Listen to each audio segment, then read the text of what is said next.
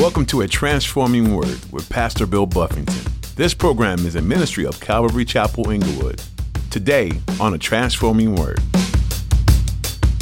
You want to dedicate your kids to the Lord. What does that mean? What does that look like? You pray for those kids. You pay attention to them as they're growing up, their little talents, their little abilities, and their little special quirks. Every kid, anybody got more than one kid, you know one thing. Every single kid is different, but they're special. And they got this one talk a lot, and that one run fast, and this one thinks deep, and this one is emotional. And you pay attention, you look at them, you start paying attention to what can you do with this one? And you pray for that. God, show me what I can encourage them in. Show me direction to point them in, that their life would be just devoted to you. Lord, help me to be an example to them. In today's message, Pastor Bill will share some insights with you on how to dedicate your child's life to God. If you are a parent, you know that no two kids are the same. They each have their own incredible gifts and talents that make them unique. As Christians and as parents, it's your job to shepherd your child's unique, God-given abilities into something that can be used for the Lord. When you as a parent train your child to love and serve the Lord, there are fewer greater joys in life than to see your child serving God. Now, here's Pastor Bill in the book of Leviticus chapter 26 for today's edition of A Transforming Word. Look at verse 27 now. It says, and if it is an unclean animal, then he shall redeem it according to your valuation and shall add 1/5 to it. Or if it is not redeemed, then it shall be sold according to your valuation. So once again, if it's an unclean animal, which they don't offer a sacrifice, there's a value put on it and it could be sold and that could be given to the Lord. Verse 28, nevertheless, no devoted offering that any man may devote to the Lord of all that he has, both man and beast, or the field of his possession shall be sold or redeemed. Every devoted offering is most holy to the Lord. So here goes the difference. We had things that were kind of committed, consecrated, sanctified, set apart for God, and things sanctified by a vow. These are things that are set apart for divine use. They could be redeemed. These are things that God could use for his divine purpose. They could also be redeemed back at the valuation price plus 20%. But something devoted to God was completely given over to the Lord. It could not be redeemed. You could not go and get it back. Once again, many times there was a further step. The devotion was a step further than consecration. Consecrating, I set this apart. It might be a temporary thing, but when I devote something, I'm never getting it back. I devote this to you, Lord. God, it may be something that's offered up in sacrifice. It's going to go up in flames on the fire. It's never going to be something I retrieve or get back. It could be destroyed. It's going to be given completely to the Lord. So I just want to point out that for them, there were things to be consecrated. And again, they were separated things. There may be, I consecrate my child, dedicate them to you, Lord. Well, you don't expect your kid to be offered as a sacrifice. That's not what we're doing. We're saying, God, we're giving them to you. We know you have a plan. We know you want to use them. And we all understand the difference. There are things that God wants to use for his purpose. And there are other things God said, give that to me. Just give it to me. Let me do what I want to do with it. I want it completely given over to me. Devoted. So I would separate the two like this. As believers, some things that we would dedicate to the Lord. I believe that we dedicate our lives to the Lord, but should our lives be dedicated or devoted? Understanding those definitions. Which one should it be? Dedicated or devoted? Devoted. So we don't get it back, right? God, here, take it. I don't get to take it back. I don't get to come back and get it, even though we do. People be like, God, I give you my life. Next week, I give my life again. And a month later, God, I rededicate my life to you.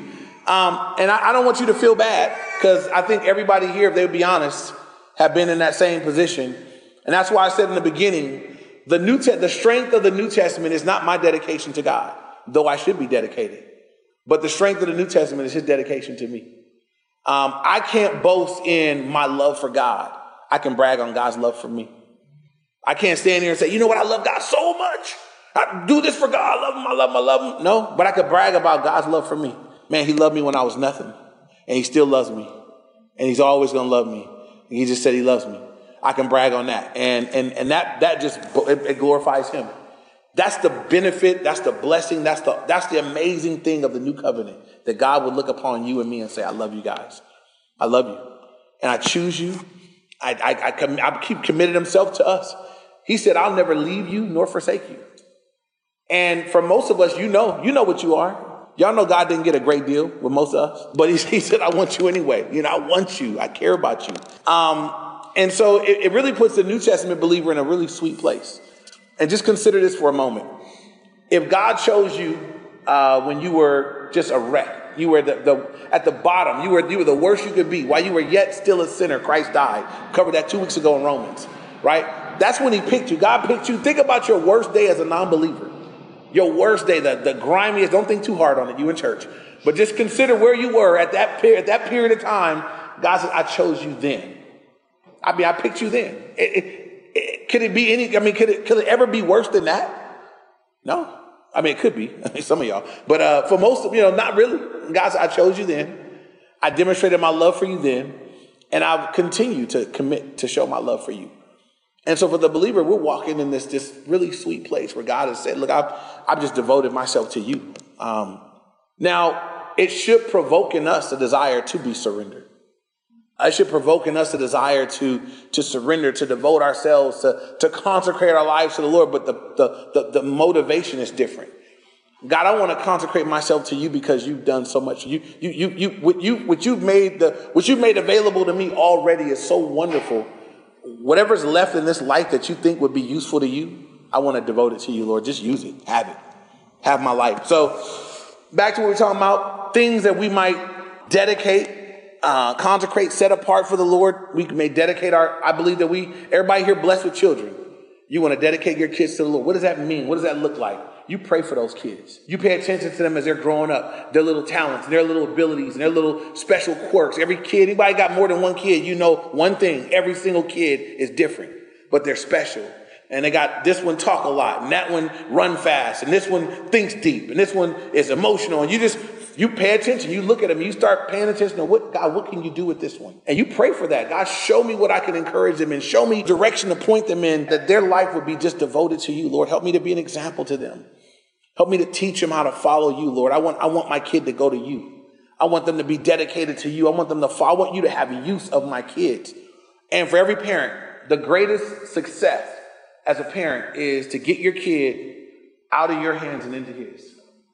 That's a successful parenting gig. And we know parenting is difficult because every kid is different. And some kids won't even sit in your hands. So you're trying to I got to give them in my hands to get them to the Lord. And it's a challenge, but we praying for them. And that's the goal, though, that we want to dedicate them to him. But never mind your kids. Dedicate yourself. Are you dedicated? Are you devoted? Have you given yourself to the Lord? Does God have access and use of your life? Is there any part of us that's held back from the Lord? Notice with a dedication or devotion, it's given over. So the only thing different with the dedication is you could go redeem it and get it back. And that's more like what we can do with our lives. Because everybody here said, God, have my life. And maybe God had it for a season exclusively. And then you got off that altar and you said, nah, I want it back. You didn't even give them redemption value either. You just took it back and you went back with it. And you may come back and forth with that. But I challenge us all to consider, does God have access to your life? Are you devoted to him? Have you given yourself to the Lord? Do you need to give it back to the Lord? Are there areas of your life where God would say, give me that. Give me some time. Give me some time each day. I want to talk to you. Devote some time to me every day. Devoting something that you can't get back. You devote some time to the Lord. You don't get the time back. But you get time with him and he gets time with you. Do we have time daily that we set aside devoted to the Lord? We should. God, I'm going to devote this to you. I know I can never get these minutes back, but I'm going to devote them to you and spend some time in your presence, in your word, allowing you to have access to me and to speak to me. So moving on now in verse 28, it says, nevertheless, no devoted offering that a man may devote to the Lord of all that he has, both man and beast, or the field of his possessions shall be sold or redeemed. Every devoted offering is most holy to the Lord. And so once again, the devoted things are different than the consecrated or dedicated things. They never can be redeemed or purchased back. They'll always be with the Lord. And many times it's because they're going to be burnt up, offered up. Verse 29, no person under the ban who may become doomed to destruction among men shall be redeemed, but shall surely be put to death. So let's say I got a son and he's got a death sentence. He did some criminal thing and he's doomed. He's going to die for what he did. I can't come and say, God, here, I dedicate him to you. You can have him now. He's going to die. So I can't dedicate to the Lord something that's going to die, something that's got a death sentence on it. I can't take a person it says someone that's under the ban, that's someone that's got a death sentence upon them. I can't take someone that's going to die and say, God, here, redeem them, and take away that part of the law where they're supposed to die for whatever they did. They can't be given to the Lord in that way. Verse 30. God, let's just say this, interesting, because for us in the New Testament, you and I were under a death sentence, but he took us. So I just want to point out some distinctions in this. Old Testament, God said, if they got a death sentence on them, they can't be given to me. New Testament, God says, you guys had a sentence of death. You were dead while you were yet living, but you can come to me. We can come to him. We can be surrendered to him. We can have a relationship with him. Verse 30, and all the tithe of the land, rather of the seed of the land or of the fruit of the tree, it is the Lord's. It is holy to the Lord. Once again, we just did a lesson on this out of our men's and women's discipleship, the disciplines of a godly man, disciplines of a godly woman. And in the disciplines of giving, it talked about the tithe. And if anybody studies the Old Testament tithe, you'll find that it wasn't really just 10%. It was, if you added up all of what they were required to give, it was closer to 25%. Anything they did over and beyond that was an offering, was in addition to. So the free will offerings were in addition to those things. They gave of their grain. They gave of their animals. They gave of the first fruits of the barley harvest, and all the different things always were given to the Lord there first. And I just would point out once again, this wasn't because God was greedy. God wanted them to trust him. God said, I want you guys to trust me. See, if we talked about this when we were covering this, when you get the barley harvest, God said at the very first of the barley harvest, you don't know how well harvest season is going to go, but you got your first crop. God says, take from that first crop the best and bring it to me. There's some faith involved, right? I'm taking the best bundle from this first harvest. What if this is it? You don't know yet. You don't know how the rest of harvest is going to go. God said, but while you don't know what's coming, I want you to bring it to me and worship. Give it to me. And trust me that the same God that blessed you with this is going to bless the rest of the barley season. God said, I want you to trust me. Part of giving is trusting. Anybody here that tithes or gives to the Lord, especially if you're tight on your own finances, this is what people can do. They look at what they have. They look at what they need, and they say, man, Lord, I don't have enough to give to you. Some people don't have enough, period, whether you give or not. And so they don't give. In addition, they already don't have enough. And now I'm not going to give in addition to, I'm going to keep everything I have for me. And it's possible that people that live that way are always coming up short because they won't participate in God's process, because they're trying to do it all themselves. That's this person here says, God, I don't trust you with what you blessed me with. I got this for myself, and it's not enough yet. When I get enough, I'll give you some, but not yet. God wants us to be in a place, I believe, even when there's not a lot, that we still give. I give in faith. I give because I trust you. I give in faith. I give in worship, Lord. You know my heart. You know my circumstance. You know my situation. I look to you. But we're to be a part of that process. So, again, it's an act of worship. It's an act of faith. It's a demonstration of our trust in the Lord. And so here, God had embedded this into their culture. You guys are going to give. And when they didn't give, they were punished for it. We're New Testament. We're not under the law. So a lot of people say, well, I'm not under the law. Now I do whatever I want. I might give God a tip. Whatever I got left over from Starbucks, I give that to the Lord. I'll tell you that that's not the way to give. New Testament, that's not how we do it. Talked about it in 2 Corinthians 8:9, that we're to give to the Lord. We're to do it of a cheerful heart. We're to give willingly to the Lord. God doesn't want us to be, God doesn't want anybody with their arm twisted like this, saying, okay, and then giving. That's not his heart. It's to be an act of worship. We don't walk around during praise and worship and say, how come you're not singing louder? How come your hands are raised here? How come not up here? We don't walk around and challenge you guys to, that's got to be out of your own heart, whether you praise and worship the Lord. That's on you. Same as what you're giving. God says, but I want it to be something that grows out of your own love for me, your own heart for me. But here for them, it was law, and they had to participate in that way. Again, New Testament, God wants us to be of our own free will. He says, those who sow bountifully, reap bountifully. Those who sow sparingly, reap sparingly. It does have something to do with how we're doing. If I'm a dam where everything that comes in gets stuck and nothing flows through, God says that's a problem. That's not how I created. That was the same then and it is now. That it's to flow through us. It's to be done in faith. And just a few things on giving. It's true for them. It's true for us, even though we're not under the law. Giving should be regular. For them, it was regular. It was part of the normal thing. It's something they did on a regular basis. New Testament, Paul said, set aside on the first day of the week, which you have for the Lord. It should be regular. It should be generous.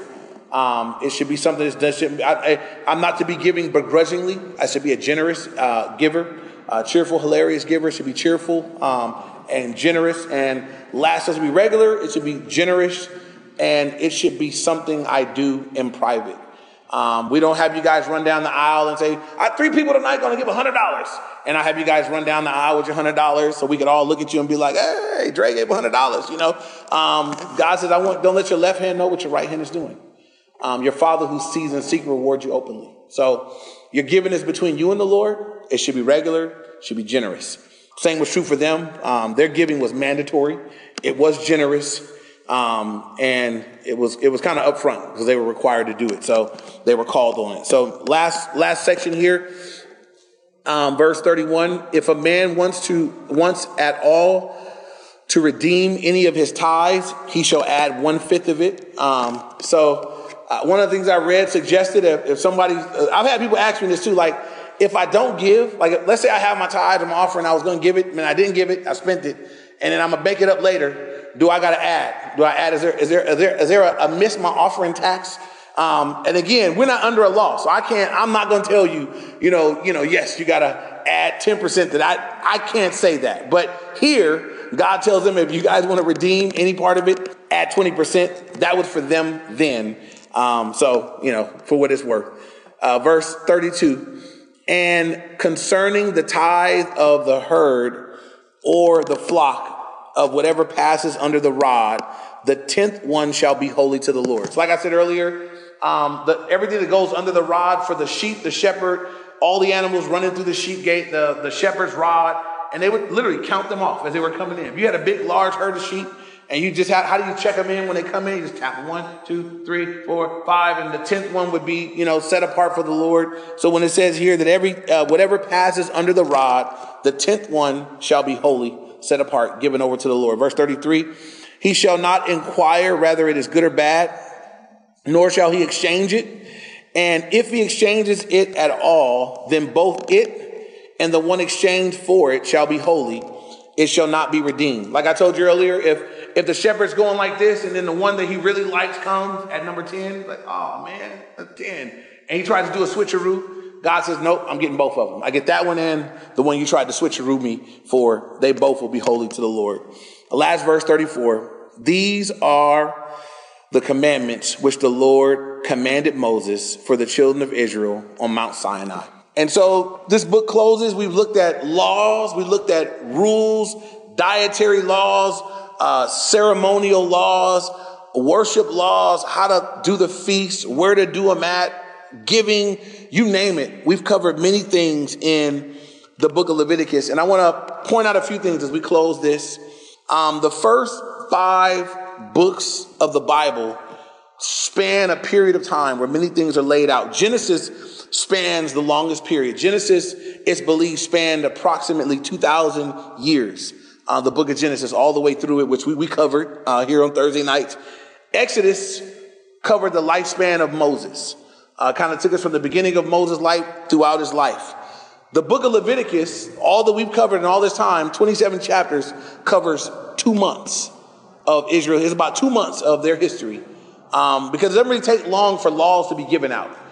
The other books that we've read have been more, we've looked at stories and things and stuff that's happened. This stuff here, these have been laws that have been given out. This covered about a 2-month period. The next book we're going to cover, Numbers, covers about 38 years. And Deuteronomy covers only a period of just a few months. And so in Leviticus, we've seen civil law, moral law, ceremonial law, and components of the law of God. God instructing people how to walk with him, how to be right before him, how to serve him. This system that were set up in Leviticus are important because they were going to be under a law where the way they worshiped, the way they made things right, everything was going to deal with the priesthood. They were going to be the ones offering the sacrifices, keeping things going for God's people. So God made sure that everything was detailed out. It was very clear. I would say this, that God didn't leave room for people to mess things up. He said, this is exactly what I want. He prescribed exactly how he wanted them to worship him, to give to him, to participate in his program. God said, I want you to do it like this. I think for you guys that have been all the way through this book with us, any New Testament Christian should be able to read Leviticus and just say, Lord, thank you so much that I've been born now. Thank you so much that I'm under the new covenant. Thank you so much that I'm under the blood of Jesus, that I'm under this new covenant, that I'm not under this. I don't know if I had a hard time studying, learning, and teaching all the rules and the laws. They had to keep them. So, I look at this and I'm thinking, man, I'm preparing, and God's like, but at least you ain't got to live that. At least that's not how you got to live. I did it for you. I kept it perfect. I did it all for you. And so as we conclude this book, if I could elevate one thing, I think every book of the Bible really should point us to Jesus. The book of Leviticus teaches me this. It teaches me to value deeply what Jesus accomplished for me. To deeply value what Jesus accomplished for me. I'm not under these laws. I don't have all these rules and restrictions and things that I must do, maintain a standing before God. I don't have this. The Bible teaches me, the New Testament says that Jesus did this for me. He fulfilled the law for me. He did what I could never do for me. And then invites me now to come. I'm coming. I walk in free. I get this. I start off free. God says, now come in and walk with me. Be free in me. Enjoy the liberty of me. You're free from having to sin. You're free from ever having to be wrapped up in that bondage. You're free from any of those things. I have set you free. And so I would encourage you guys that have been free in Christ, that you would enjoy your freedom in Christ. You wouldn't abuse your freedom in Christ. And this ought to motivate us as well to communicate the gospel to other people. I know people today that are even in religious circles, people that are in bondage to different law, different rules, different things that just kind of quench. They don't really understand who Jesus is and what he did for them.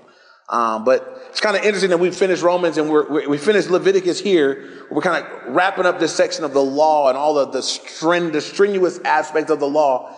And then we're on Sundays looking at grace and all the things that have been accomplished for us through Jesus, how we did it for us. And so again, as we close this chapter up, we close this book up, we can look back at what God required, what he wanted. We can see that God is a holy God. That's really the theme of the book, that God is holy and he wanted his people to be holy. And one thing that we know is that none of us here in and of ourselves can be holy. I need God's help. And I think the reason why, as soon as you get saved, what does God give you? Who comes to live inside you? The Holy Spirit, because you will never be holy without him. God said, the only way y'all be holy, I'm going to have to come live in you. And then even then it's going to be a fight. I'm going to have to work from the inside out to sanctify you, but I'm willing to do it. And I'll come live inside everybody that puts their faith in me. And he starts to work from the inside out.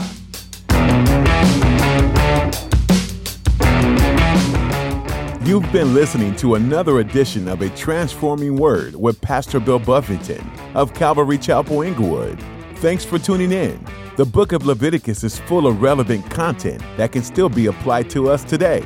Yes, even the Old Testament book that seems to just be full of rules and regulations. It's full of the grace of God. No matter how many times the Israelites seemed to misunderstand or misjudge God, he still forgave them. He still gave them chance after chance and gave them what they needed. How many times in your life can you see that God has done the same for you? He gives grace even when we make mistakes. He gives grace even when we don't deserve it. He gives us chance after chance after chance. There is no one else like him. If you're struggling with your own mistakes and are having a hard time accepting the grace of God, we love to connect and pray for you.